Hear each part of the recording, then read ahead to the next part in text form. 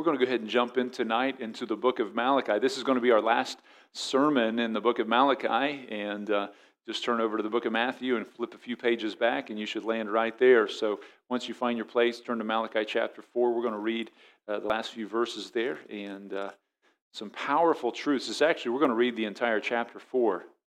So you're going to be standing for a while, all right?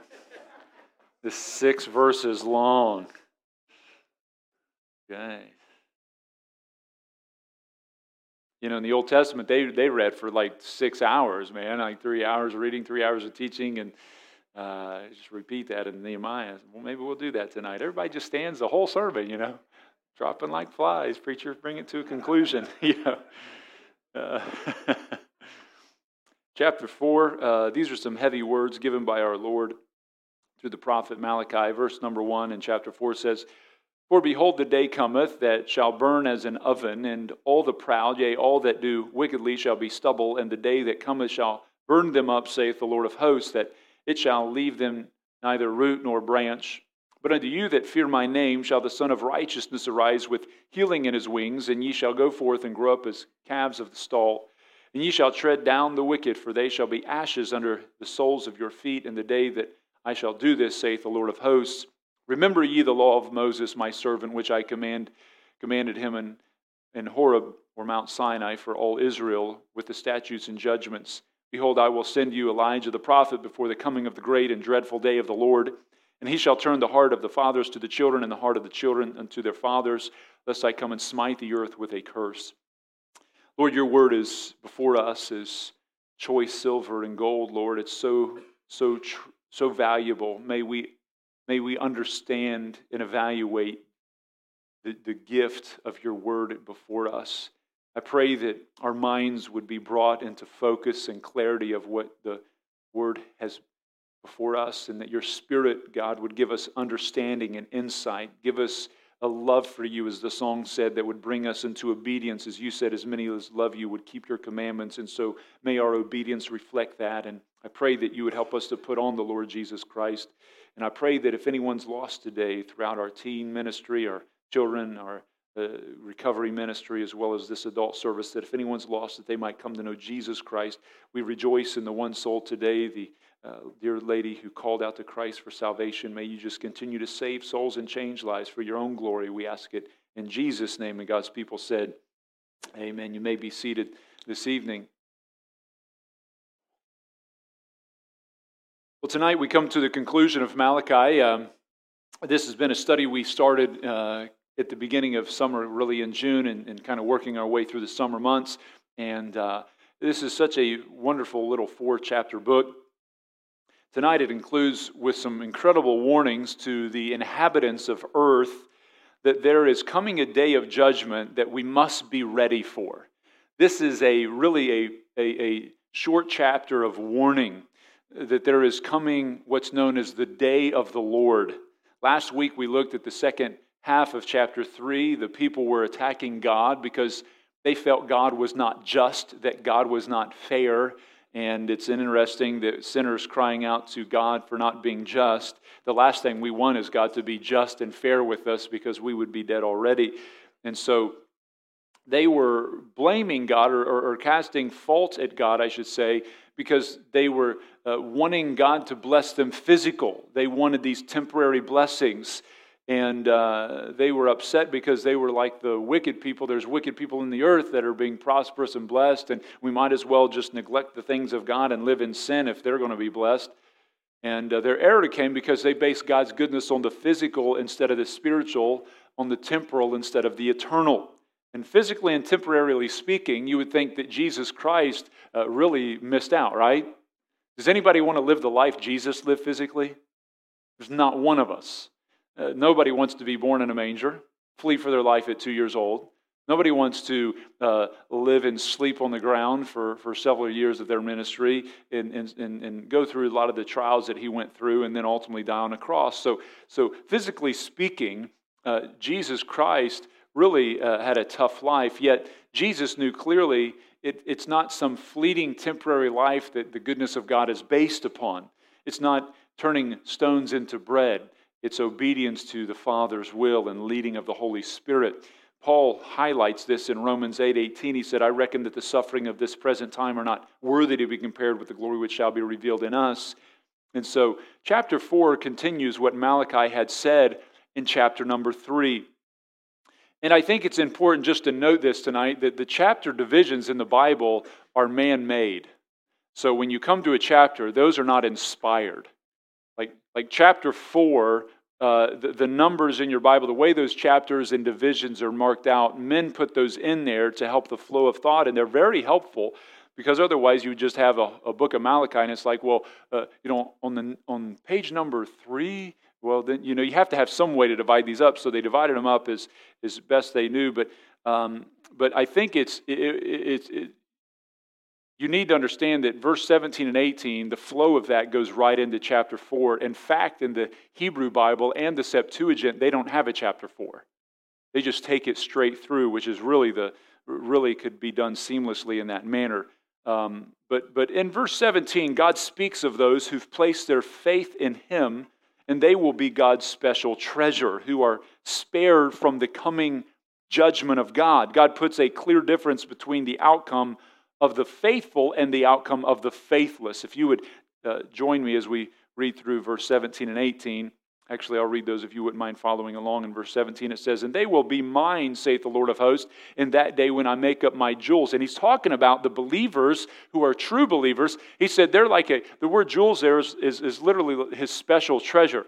I'm going to make up my jewels, my special treasure. I will spare them as a man spareth his own son that serveth him. He had just got done talking about the judgment that He's going to place upon those who reject Him. In verse 18, Then shall ye return and discern between the righteous and the wicked, between him that serveth God and him that serveth Him not. And so the Bible makes it very clear that there is a line of difference between the righteous and the wicked. There are those who are saved and those who are not. There are those who love God and those who hate God. The Bible makes that absolutely clear. And there's going to be a judgment that separates them. The Bible calls them the wheat from the tares, the sheep from the goats, the good fish from the bad, those built on the rock, those on the sand, those on the broad path, those on the narrow path, those who have eternal death, those who have eternal life. Jesus lays this out, especially in the Sermon on the Mount, which we are somewhat familiar with. But the problem with the nation of Israel, as we saw last time, was, again, they based God's goodness on this temporary, fleeting life. They wanted mansions built on sandy foundations when God offered mansions built in His eternal kingdom. I would ask you tonight, friend, what are you basing God's goodness upon? How would you finish the statement, God is good if, or God is good because? Does He have to do something more? Or no, He's done enough. He's good because He's already done these things. And so is God good if you and your temporary earthly life goes well, but God is not fair if trials and hardships come? It's so important to realize in life that God knows what is best for us, even when sometimes we don't understand. Anybody ever gone through something you didn't understand why you went through it, and boy, you sure liked an answer from heaven, but that never seemed to come until maybe later in life things cleared up? But who would have chosen the cross? Peter wouldn't have. Jesus despised the shame of the cross, the Bible says, yet the cross is the crowning symbol showing both God's infinite holiness, His infinite righteousness, and His infinite love. It is at the cross where sin is most severely punished. God punished sin more severely at the cross than He did in Sodom and Gomorrah. God more severely punished sin at the cross than He did when He destroyed Sodom and Gomorrah. There was more wrath poured out on Christ at the cross than there was on those two cities. But yet at that same place, the cross was the most beautiful symbol of the love of God, was it not? So righteousness and mercy kissed, as Psalm says. Someone shared these words with me today from a soldier named Chester Nimitz. He was a soldier that served during World War II as a fleet admiral in the U.S. Navy, and I thought it was interesting. I just wanted to share it with you. Maybe it'd be a blessing to you too. He writes, I asked God for strength that I might achieve. I was made weak that I might learn to obey. I asked for health that I might do greater things. I was given infirmity that I might do better things. I asked for riches that I might be happy. I was given poverty that I might be wise. I asked for power that I might have the praise of men. I was given weakness that I might feel the need of God. I asked for all things that I might enjoy life. I was given life that I might enjoy all things. I got nothing that I asked for, but everything I hoped for. Almost despite myself, my unspoken prayers were answered. I am among all men most richly blessed. That's such a blessing. And the nation of Israel seemed not to be able to get that. If you can't be content where you are, you'll never be content where you think you'll need to be. Contentment is not an issue of external things. Contentment is an issue of an internal heart. I'm not content when, I'm content because. You see the difference? Paul says in Philippians 4, I have learned to be content in any situation. You know what? Contentment is a learning process. And you have to go through the valley to learn contentment often. But today we're richly blessed to have God's Word in our hands, God in heaven who loves us, who died for us, gave His life for us. What needs do we really have? And so I want to look at God's final words to the nation of Israel in the Old Testament, words that they may not have wanted to hear, but words that they needed to hear. And so He comes to them in verse number 1 and lets them know there is a day coming that will certainly come, and it's the day of the Lord. And so verse number 1 says, For behold, the day cometh. Now what is this day that is coming that Malachi speaks of? This day is referred to 4 different times in Malachi chapter number 3:17 through 4 verse 5. Malachi 3:17 it says, And they shall be mine, saith the Lord of hosts, in that day. Malachi 4:1, For behold, the day cometh. Malachi chapter 4 verse 3 talks about the soles of your feet will step on their ashes in that day. Malachi 4:5, Behold, I send you Elijah the prophet before the coming of the great and dreadful day of the Lord. And in chapter 4 verse 1 he says, For behold, the day cometh. This day is in reference to the day of vengeance that Christ will come back in judgment of this world. You see that in verse 17 that the Lord's coming is a blessing to those who are believers. But to the wicked, Christ will bring judgment to them. Malachi 4:1 tells us that it will burn as an oven, and all the proud, yea, all that do wickedly shall be stubble. And the day that cometh shall burn them up, saith the Lord of hosts, that it shall leave them neither root nor branch. The proud and those who do wickedly will be burned up as in an oven. And it refers here to even their roots will be burned. Now, very rarely do you have a forest go up and the roots are burned as well, because they're covered by the base of the what's above them, the forest floor. And so here the purging will be so severe, so intense, that the fire consumes even the root systems of their life, is what he's talking about there. Verse 3 says they will be ashes under the feet of the believer. Verse 5 calls it the great and dreadful day of the Lord. And one of the first things you notice in Malachi chapter 4 verse 1 is the repetition of the statement. He says, For behold, the day cometh. And he says later on in verse 1, And the day that cometh. Now, the Bible constantly speaks about the Lord's second coming.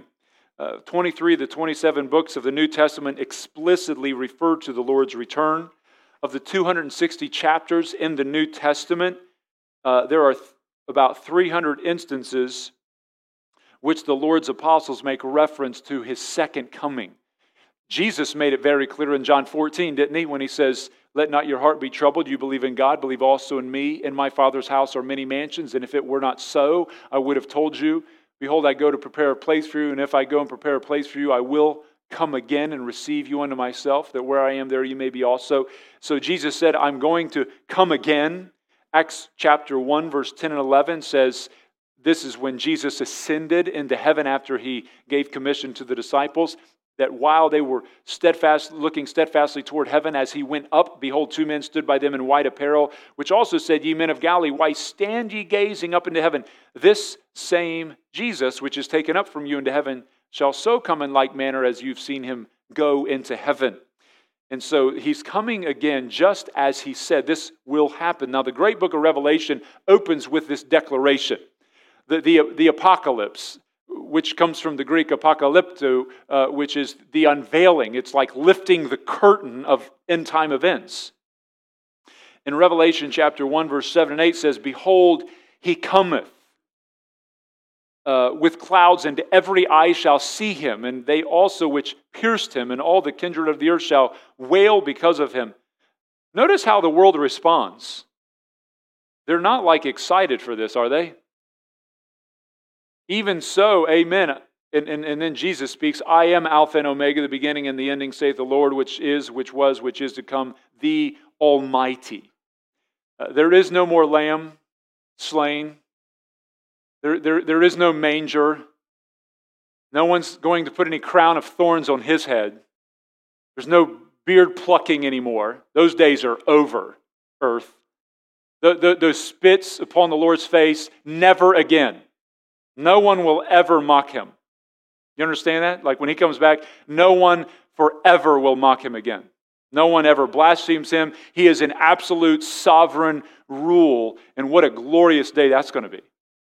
When full mercy and full justice come.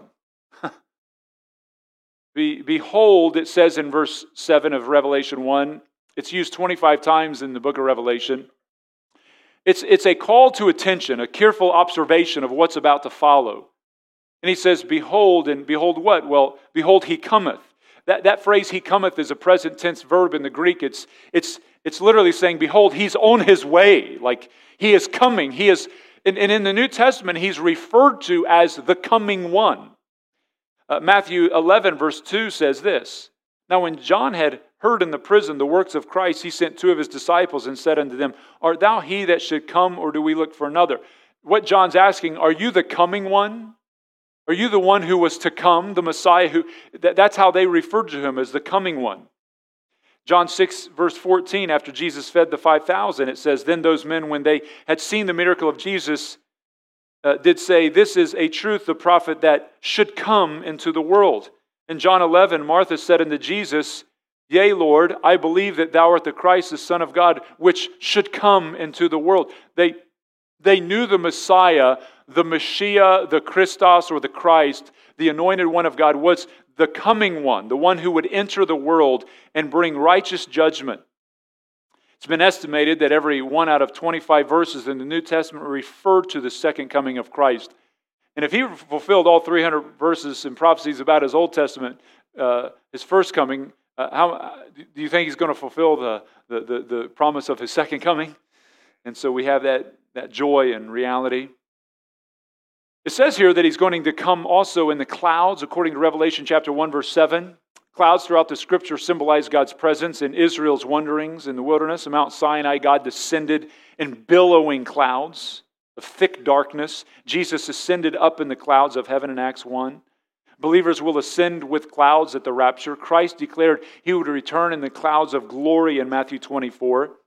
God's glory is spoken of in the Scriptures as so powerful that no man could look upon him and live.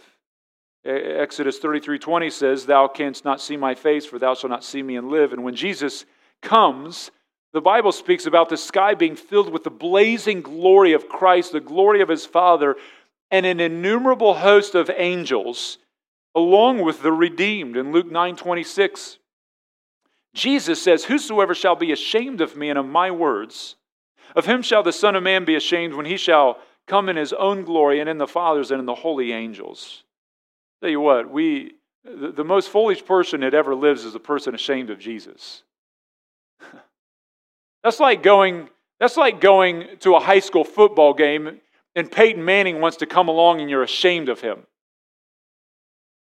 If you're ashamed of Peyton Manning, your head's not screwed on right. You know what I mean? Like, oh, I can't be seen with Peyton Manning. How embarrassing. Now, Tom Brady, I could understand, but you see how the preacher is carnal. You see, there is flesh here. There is a sin nature for sure reigning. Now, we must understand that the rapture and the second coming of Christ are 2 different events. This is important in your understanding of eschatology or end times. The rapture is not the second coming, and the second coming is not the rapture. The second coming is also known as the revelation of Christ, and it's different from the rapture. Let me give you some ways they're different. At the rapture, Jesus comes in the air. At the second coming, he comes to the earth. At the rapture, Jesus comes for the saints. At the second coming, Jesus comes with the saints. At the rapture, Jesus takes the saved from among the lost. At the second coming, He takes the lost from among the saved. At the rapture, the saved meet the Lord in the air and go to heaven with Him. At the second coming, the righteous return with Christ to defeat the Antichrist and enter into His kingdom on the earth. The rapture is always imminent, meaning there are no signs leading up to it. It could happen at any moment. Where the second coming gives us a clear layout. It's at the end of the 7-year tribulation. At the rapture, the Lord snatches away true believers from the earth, but the second coming, He takes away unbelievers from the earth. At the rapture, unbelievers remain on the earth. At the second coming, the believers remain on the earth. The rapture passages do not mention Christ's kingdom being set up, where the second coming it does. So you need to understand there is a clear difference eschatologically in the rapture from the second coming. And when you read through Matthew 24, that's not talking about the rapture when it says 2 will be in a field, 1 taken, the other left. That's not the rapture, that's the second coming. That's a judgment upon one soul and blessing for the other. So, now, secondly, the judgment of the day of the Lord. So it will certainly come, but let's look at the judgment of this. Now, in the Old Testament, God judged the world by water. But He promised never to do that again, and so He put His bow in the clouds, which obviously man has polluted. But in the New Testament, the Bible tells us He will judge the world by fire, and the judgment will fall severely on the world. Both Old and New Testament declare this reality. Tonight I'm going to read a few verses for you, and so we're going to put these verses up here. Some of these I'll have you read with me, but sometimes it's good just to read the text. Sometimes the text just speaks for itself, and there's not a whole lot of preaching that needs to be added to it at the time. But Joel chapter 2, verse 11, "And the Lord shall utter His voice before His army, for His camp is very great, for He is strong that executeth His word. For the day of the Lord is great and very terrible, and who can abide it?" Verse 31, same chapter. Let's read that together. "The sun shall be turned into darkness, and the moon into blood, before the great and terrible day of the Lord come." You know, the Bible tells us in the book of Genesis chapter 1 and 2 that God made the sun for signs and seasons, for times and days and years. But the chief purpose, it talks about, that it's made for a sign. And there's going to be signs in the heavens that point to judgment that's coming to this earth. And people think that they're afraid about what's going on in the country now. And it's bad in a lot of places. Do you know what the response time is right now in New Orleans for police to respond? If you're in New Orleans right now and you had to call the police because somebody's breaking in, your life's a threat, life's on the line, the average response time is 2 hours. 2 hours. You know why that's happened? I could talk about it for a while. I don't want to go down these rabbit trails. We have leadership going on that is destroying the major cities that we live in. Chicago is a wreck. Illinois is passing a law that they came out and said that they're no longer, starting in January of 2023, if you have trespassers in a business or your own personal property, they cannot any longer respond to that. Cash bail is going to be removed from the state of Illinois. So people, even with second-degree murder, they won't be able to keep contained. The things that are going on, we are in our country protecting criminals, all for the purpose of we want to fight for equality, while people are, doesn't matter what the person did, you just can't arrest certain people. This is insanity. And the people who suffer are the innocent people. Things are going to get worse, friends. But praise God, we won't go through the tribulation based on the Word of God. Zephaniah chapter 1 verse 14 says, "The great day of the Lord is near, it is near and hasteth greatly. Even the voice of the day of the Lord, the mighty man shall cry there bitterly." Daniel 7, Daniel talks about this. He said, "Behold, I beheld till the thrones were cast down, and the Ancient of Days did sit, whose garment was white as snow, and his hair of his head like the pure wool. His throne was like a fiery flame, and his wheels as burning fire." You ever read Ezekiel and wonder what he's talking about with wheels going this way and that way? You ever read commentaries on that? These guys are like, yeah, I don't want to talk about that. I don't have a clue what's going on. And so they just all bypass it. All of them do. I'm like, can somebody give me some insights on this? And that's what it means to look at the eternal glories of heaven and you can't put it into human words. These guys are scrambling around with their limited understanding of letters and language. And he says, and there was wheels as burning fire, verse 10, a fiery stream issued and came forth from him. Thousands ministered unto him. That's literally the words for like the innumerable number. And 10,000 times 10,000 stood before him. The judgment was set and the books were opened. Doesn't that sound like Revelation? But you see here this fiery judgment, this flaming judgment. Psalms 50 verse 3, our God shall come and shall not keep silence. A fire shall devour before him. It shall be very tempestuous round about him. Isaiah 66:15. For behold, the Lord will come with fire, and his chariot like a whirlwind, to render his anger with fury, and his rebuke with flames of fire. For fire and by his sword will the Lord plead with all flesh, and the slain of the Lord shall be many. Do you think we should ever preach a fire brimstone message if he's coming in fiery brimstone judgment? Well, I don't like those churches who preach on hell. Well, I can tell you, God's bringing hell with him. In a literal sense, he's bringing the judgment of hell and sending people there. This is great fear that should ravage the heart of those who reject Christ. 2 Peter 3, Peter dives into this. He says, knowing this first, that in the last days scoffers walking after their own lust, they will come, saying, where is the promise of his coming, this coming one? For since the fathers fell asleep, all things continue as they were from the beginning of creation. For this they willingly are ignorant of, that by the word of the Lord the heavens were of old, and the earth standing out of the water and in the water, whereby the world that then was being overflowed with water perished. God judged the old world under Noah's flood, verse 7.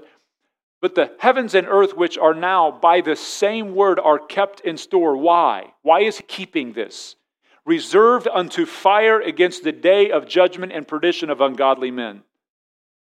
I think that God's letting the ignorance and the arrogance of our world, who thinks that through our own pollution that we have the ability to destroy everything, that global warming is going to be what burns us down. And God says, you think you're going to burn yourself up?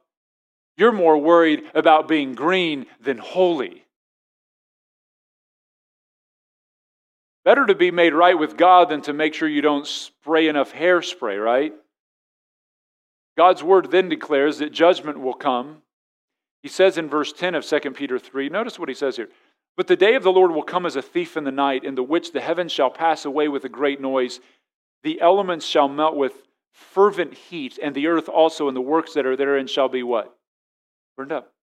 So, seeing then all these things shall be dissolved, what manner of person ought you to be in all holy conversation and godliness, looking for and hastening unto the coming day of the Lord? Look what it says, wherein the heavens, being on fire, shall be dissolved. That's very interesting. And the elements shall melt with fervent heat. They didn't have a word for universe. All they had was the word heavens. Because to them there were three heavens. The first heaven is the atmospheric heaven that we all see outside. You look up in the blue sky. Then you have the stellar heaven, which is the second heaven. And so he says the atmospheric and the stellar heaven, they're going to be consumed with fire. The whole thing's going to be literally dissolved. Do you realize that there's only a 10-mile thick crust that separates us from molten lava flowing inside the earth, which is estimated to be 12,400 degrees Fahrenheit? There's literally 10 miles between us and absolutely being dissolved by lava. Do you realize that water is made up of two atoms, two hydrogen atoms bonded to a single oxygen atom? Do you realize that liquid hydrogen is rocket fuel? Do you think the same God who put those atoms together could remove the oxygen from the hydrogen and turn all the oceans into rocket fuel? Do you know there's so much energy inside of an atom that it's literally, in some sense, impossible for us to comprehend the magnitude of energy? There is enough energy inside of the atoms that would make up an average-sized tree. If they could just harness the power of that, it would energize the entire United States for 10 years, just one tree. Nuclear bombs result when atoms split. It's called nuclear fusion or nuclear fission. And that release of energy creates massive explosions. The atomic structure in all of creation, it's in all of creation, in all of matter, turns the universe into a potential nuclear bomb. God's going to let the reactor go off, and this entire universe will literally disintegrate into nothing. That's the exact Greek language of what's going on in 2 Peter chapter 3. He's going to dissolve everything. And he says, what kind of person should you be since you know this is coming? Do you think that should affect your day? Do you think you should consider, hey, maybe I'm living in fornication. Maybe I'm over here living in some kind of sexual sin. Maybe I'm over here looking at some things I shouldn't. Maybe I'm over here telling lies. Maybe I'm over here being deceitful. Well, maybe you ought to step back and say, hey, there is a God who is holy, who comes in righteous judgment that maybe I need to consider. Paul said in 2 Thessalonians chapter 1, seeing it is a righteous thing with God to recompense tribulation to them that trouble you, and to you who are troubled rest with us when the Lord shall be revealed from heaven with his mighty angels. What's he going to do when he comes?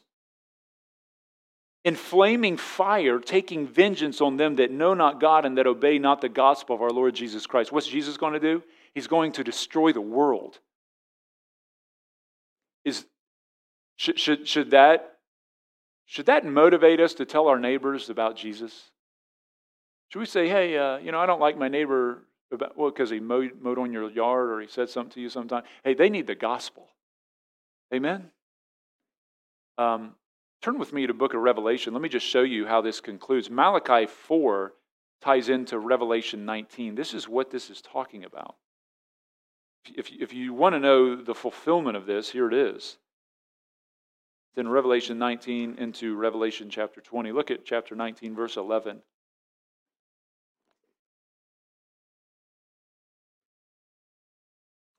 the Bible says, behold, he cometh. Behold, here he is. Verse 11. And I saw heaven opened. And behold, a white horse, and he that sat on him was called Faithful and True, and in righteousness he doth judge and make war. His eyes were filled with hearts of love. Is that what it says? You know, that's what Oprah Winfrey would think, isn't it? His eyes were a flame of fire. What would it be like for Joel Osteen to preach Revelation 19:11 through? Wouldn't it be great to have him handle that? Take that to your congregation and see how many come back the next week. The only ones that would return would be the saved ones. Verse 12, his eyes were as a flame of fire, and on his head were many crowns, and he had a name written that no man knew but he himself. And he was clothed with a vesture dipped in blood, and his name is called the Word of God. And the armies which were in heaven followed him upon white horses, clothed in fine linen, white and clean. You know who those armies are? That's you and me. You say, I don't know how to fight. Well, you will then. And you won't have to worry about it because you will be in an immortal body that cannot be damaged. How absolutely amazing will that be? Now, to the ladies, this probably doesn't seem exciting, but for us guys, this is like a dream come true, man. Amen. Verse 15, and out of his mouth goeth a sharp sword, and with it, he should smite the nations, and he shall rule them with a rod of iron, and he treads the winepress of the fierceness of the wrath of Almighty God.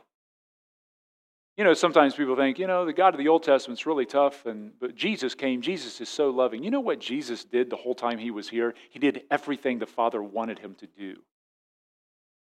Jesus said, I didn't come here to fulfill my will. I came here to fulfill the Father's. If you've seen me, you've seen the Father. I didn't come to do my own will. I came to do So when you see Revelation unfold, this is the perfect will of the Father, the Son, and the Holy Spirit being revealed in Revelation 19. This is the will of Christ.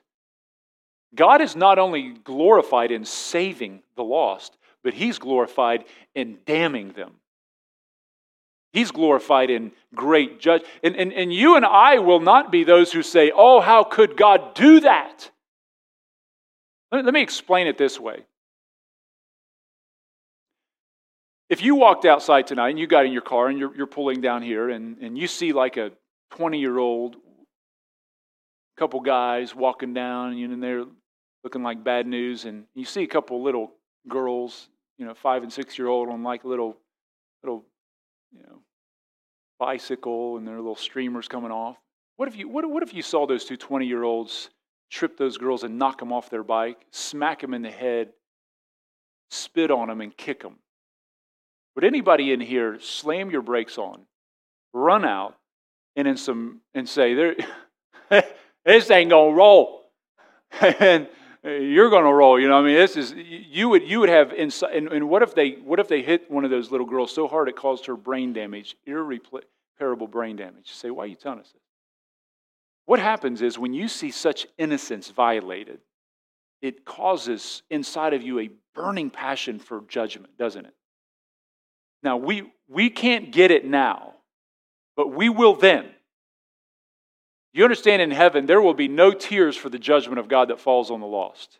There's no wiping tears from our eyes because we're sorrowful because God's judging lost people. Let me explain this.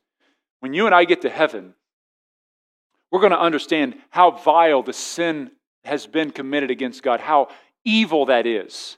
If you would get fired up about some guys doing that to a little girl, you can't even touch the hem of the garment of how infuriated you and I will be at the righteous holiness of God that's been violated in such blasphemous ways by God rejecting people who blaspheme and hate God. We will be so stirred up and jealous for God that we will be having to be held back from our own ferocity.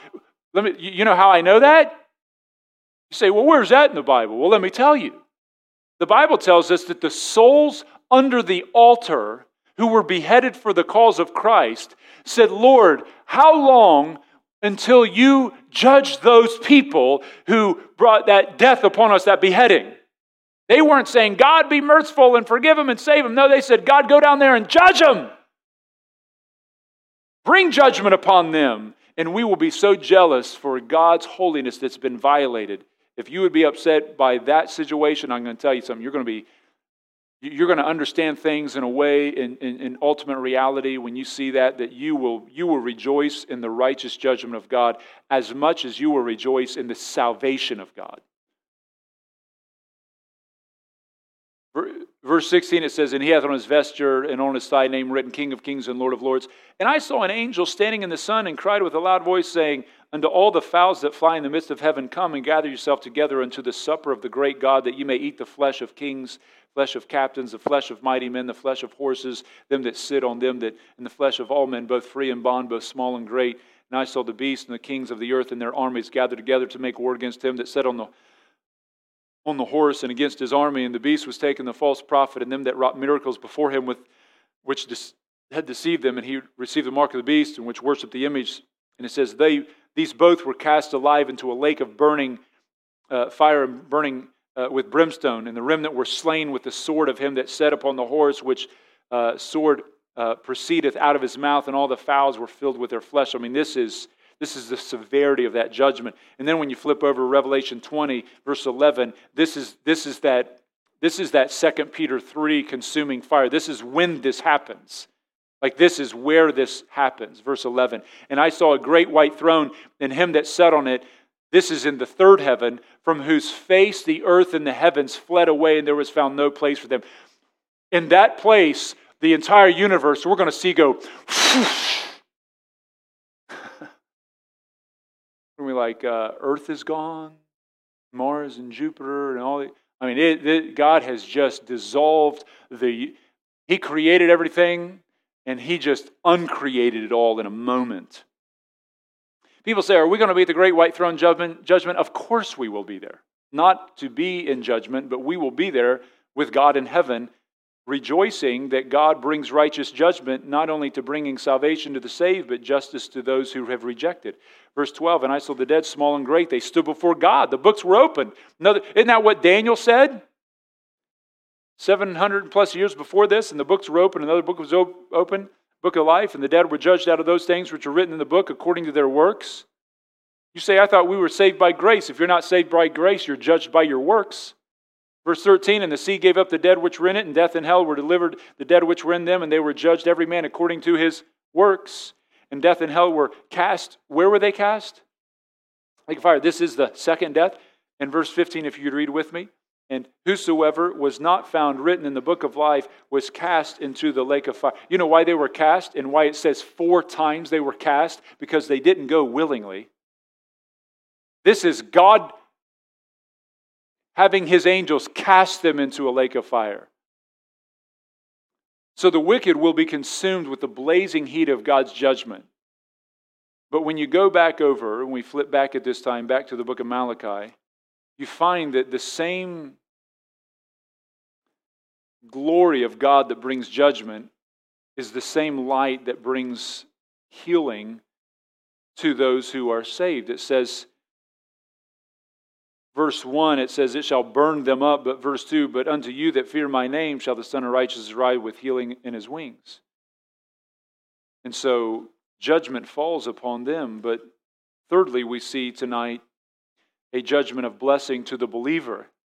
God's going to, this is going to be a judgment of fearful, fiery wrath against the unbeliever, but it's a judgment of blessing to the believer. And so he says in verse 2, but unto you that fear my name shall the Son of Righteousness arise with healing in His wings, and ye shall go forth and grow up as calves upon the stall. The phrase there, you'll go forth as calves upon the stall. So He's going to heal us. Our bodies will be fully healed from sin, fully healed from the curse of sin. Anybody have some things in your body you're looking forward to being healed? Anybody want the eternal version that never wears out? You know, the 2023 version of whatever, you get the eternal version of you, and it'll be reflecting of the glory of Christ. The creation that groans, that curse will be lifted. But he says, you'll go forth and grow up as calves upon the stall. No longer are we like grass that grows in the field, or the flower of the field that flourisheth and then it withers away. There's no more of that. Talks about you being like an eye in that day as calves upon the stall. We go forth. And I like what MacArthur says about this. He says, calves, when confined to a stall for extended periods of time, leap for sheer joy when turned loose into the sunlight. The picture is one of joyful, vigorous, and carefree living. The freedom, joy, and excitement we will experience in that eternal paradise of God when we are free from the bondage of sin. 1 Corinthians 15 speaks of this. He says in 1 Corinthians 15, verse 50, now this I say, brethren, that flesh and blood cannot enter into cannot inherit the kingdom of God. Neither doth corruption inherit incorruption. Like, we have a body that's made for earth, and God's giving us a body that's made for heaven. And in chapter 15, he talks about there are certain flesh of the sea, certain flesh of the air, certain flesh of land. But he says, you have a flesh that's not made for heaven, but God will give you a body that's made for heaven. And he says, verse 51, behold, I show you a mystery. We shall not all sleep, and that's a euphemism for Christians dying, but we shall all be changed. Not all of us are going to die, but all of us are going to be transformed who are saved. And how quick? In a moment, in the twinkling of an eye. That doesn't mean the time it takes to blink. That means the time it takes for light to reflect off of your eye in just a sheer fraction of time. This could happen at any moment. Like, I could be up here preaching. Next moment, we're like, poof, and we're like, I told you. It's awesome. That'd be so awesome. Wouldn't it be good to go right? Well, no, maybe not in the middle of a sermon, but like right at the end, and somebody gets saved. Some souls get saved right after a baptism or something, and then poof, we're all going. We're like, yeah, what a way to go. They didn't even have to watch the Bengals lose. You just go right into it. Flesh. See, there's flesh. It says, we shall all be changed, and it says, in a moment, twinkling eye, at the last trump, the trumpet shall sound, the dead shall be raised. That phrase, incorruptible, means that you won't have an ability to be tarnished. Like, everything is corruptible in the earth. Everything wears down. Entropy rules. But in that day, there will be no corrupting process. You have a body that is eternal, and we will be changed into that. For this corruptible must put on incorruption. This mortal must put on immortality. And he continues to talk about that through the remainder of the chapter. We will have a body. The Bible says it's like Jesus' glorified body. When we see Him, we will be like Him, for we shall see Him as He is, the Bible says. So those who fear God now will not have fear then. Those who mourn now will be comforted then. Those who are poor now will be rich then. Those who are weak now will be strong then. Those who are sick now will be well then. Those who are servants now will reign as kings then. Everything for us is then. The Bible says in Ephesians 1:3 that God has laid up for us in heaven, all these treasures are laid up for us in heaven. Everything's there. Our eternal home's there. Savior's there. Paradise is there. All that God's given us is there. If the people in Malachi's day could have just understood that, but they were so earthbound, so earthly focused, they missed the heavenly reality. Friends, we got to be careful we don't do that. We got to be careful that we don't somehow base God's goodness on this temporary fleeting life. Revelation 22 verse 12 says this, and this is the last chapter in the Bible. It says, and behold, I come quickly. Do you see him saying that again? And behold, I come quickly. I'm coming, all through the Bible. And then I am coming quick. My reward is with me to give to every man according to his what?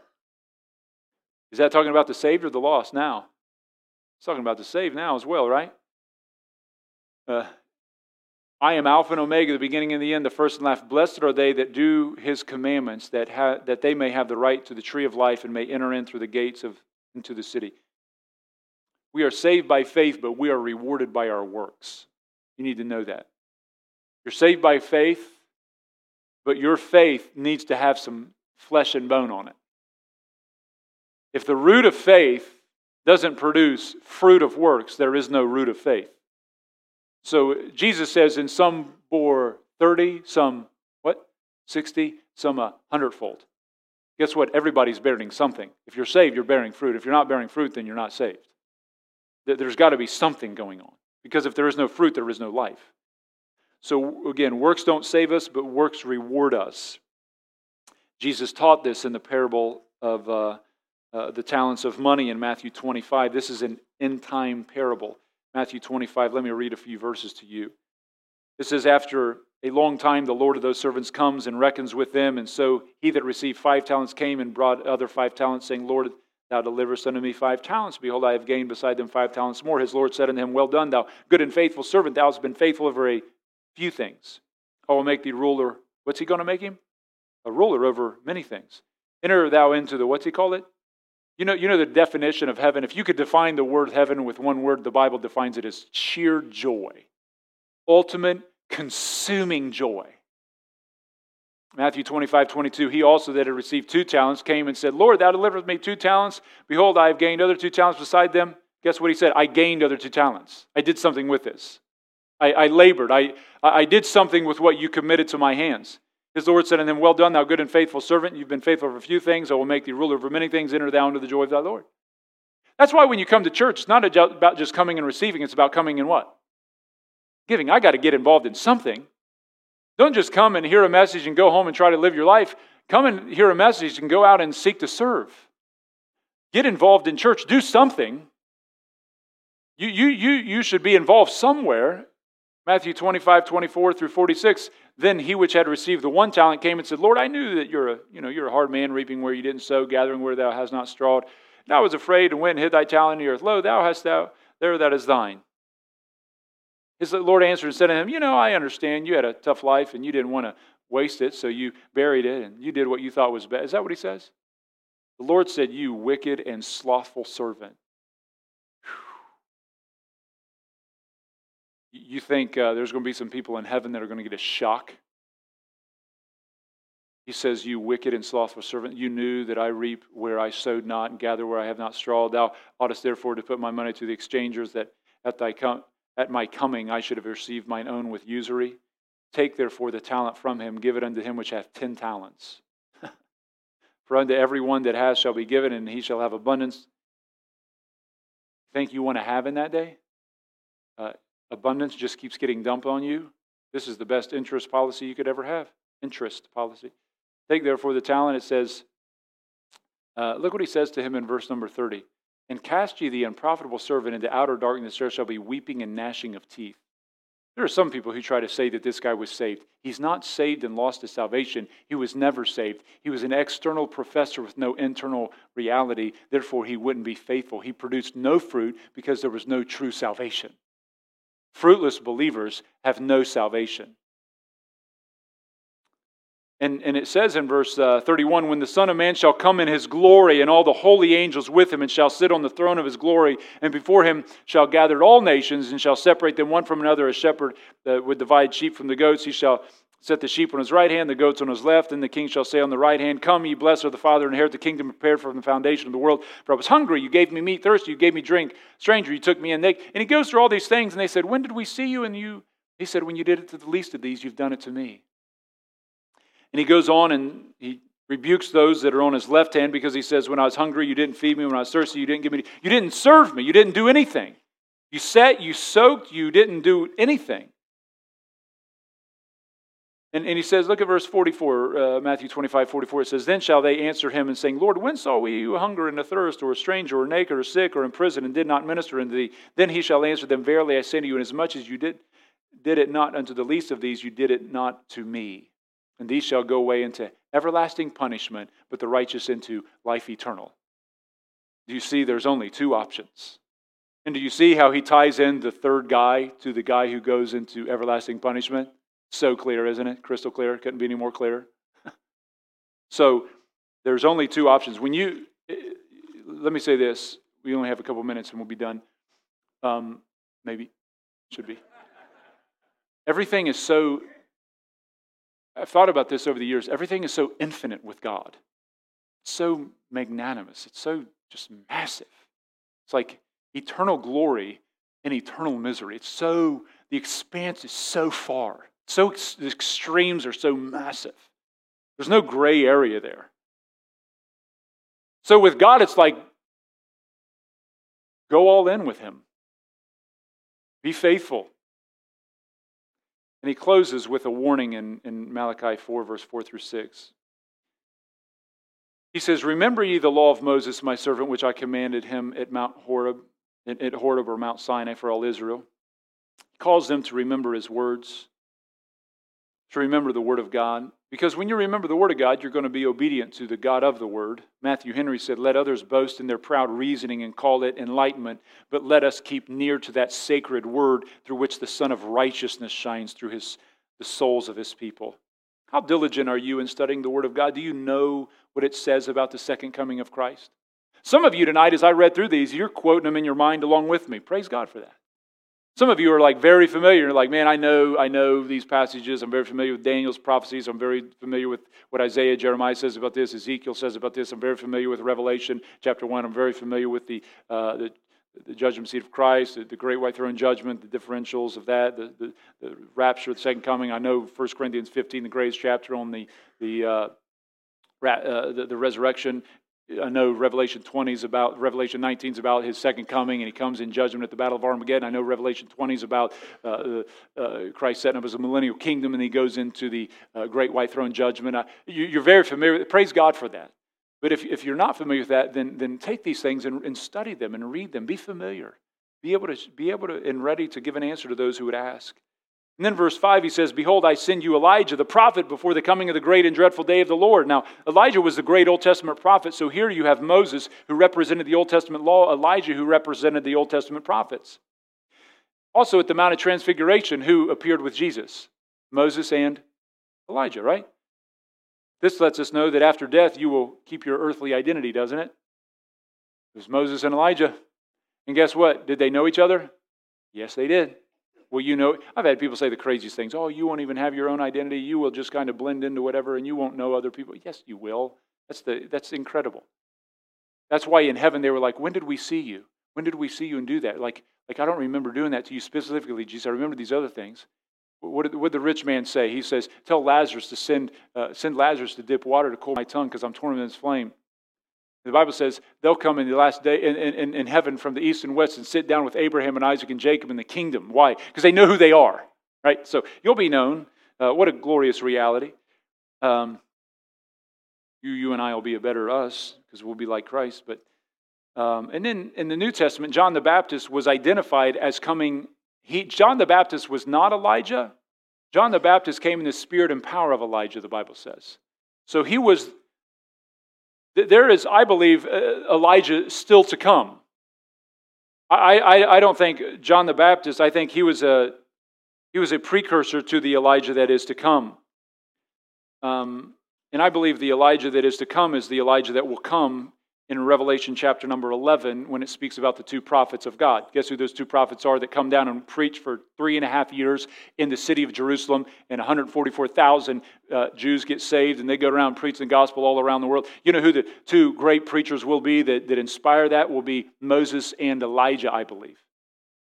In Revelation 11, if you're not familiar with those. And I believe it's Moses and Elijah because their miracles are similar to those of Moses and Elijah when you read that passage. Both of these guys were at the Transfiguration. And Malachi predicted, again, Elijah would return before the day of the Lord. And the day of the Lord didn't happen when Jesus came the first time. It was not the total fulfillment of that. So Malachi 4:6, as we wrap this up, it says, "And he shall turn the heart of the fathers to the children, and the heart of the children to their fathers, God says, lest I come and smite the earth with a curse." When Jesus came the first time, he declared how families would be torn apart. Do you remember that? Matthew 10, he says, "Think not I've come to send peace on earth. I come not to send peace, but a sword." It says, For I am come to send a man at variance against his father, the daughter against her mother. And the reason he said that is because Christ causes people to be divided when they don't receive him. So that happened in those homes. But in the last day, national salvation will come to Israel, and they will turn to the Lord, and the families will be united on this.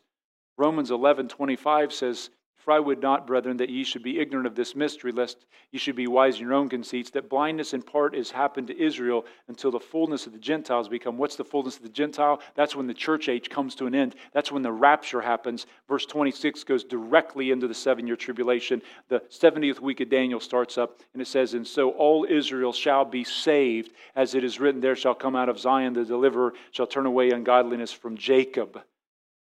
And so this is going to be an incredible national salvation that comes to the nation of Israel. He says, "Lest I come and smite the earth with a curse." And the curse here is actually the same Greek word used in Joshua 6 when the curse came to Jericho.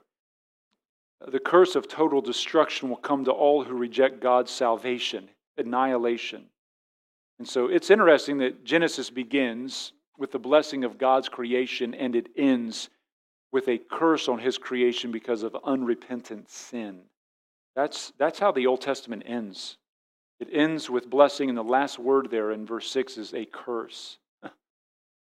Praise God that 400 years later Christ came, amen? So what do we learn from Malachi's book? Well, we learn that God loves people. Malachi 1:2, God starts out by saying, "I have loved you, saith the Lord." God called them to obedience and repentance because of their sin. We learn that God is worthy and deserving of our best. Israel brought God their leftovers, and it was a dishonor to God. What do you and I offer God? Do we offer Him our best or leftovers? We saw how the religious leaders caused great sin among the people. As the priests fell, so went the people. We saw how they based God's goodness on temporary and not on the eternal. And God declares, you're going to see my justice when all things come to a culmination. You will see the difference between what I do forever for the righteous and the wicked. And so, friend, I would ask you tonight, are you ready to meet the Lord? Teenager, listen to me. Are you ready to meet the Lord? Old, young alike. Are you ready to meet the Lord? Are you ready to stand before God and give an account of your life? Are you living faithfully? Listen, we're saved by grace, but we're going to be judged one day by our faithfulness. The Bible tells us, behold, He comes. Amen. Let's all stand tonight. Father, we do thank you for your word tonight. What a joy it is to hold, to read. Lord, it just causes us once again to praise you for the salvation, the rich and so great salvation that you've brought to us. That at the cross, judgment was paid, that we might be forgiven. I pray tonight, if anyone doesn't know Jesus Christ, that, dear God, they would come and repent and trust in you as their Lord and Savior. Don't let anybody watching online or anybody here in the service hold back, but may they come and turn their life fully over to you, repent of their sins, and fully surrender their life to the Lordship of Christ. In Jesus' name, amen.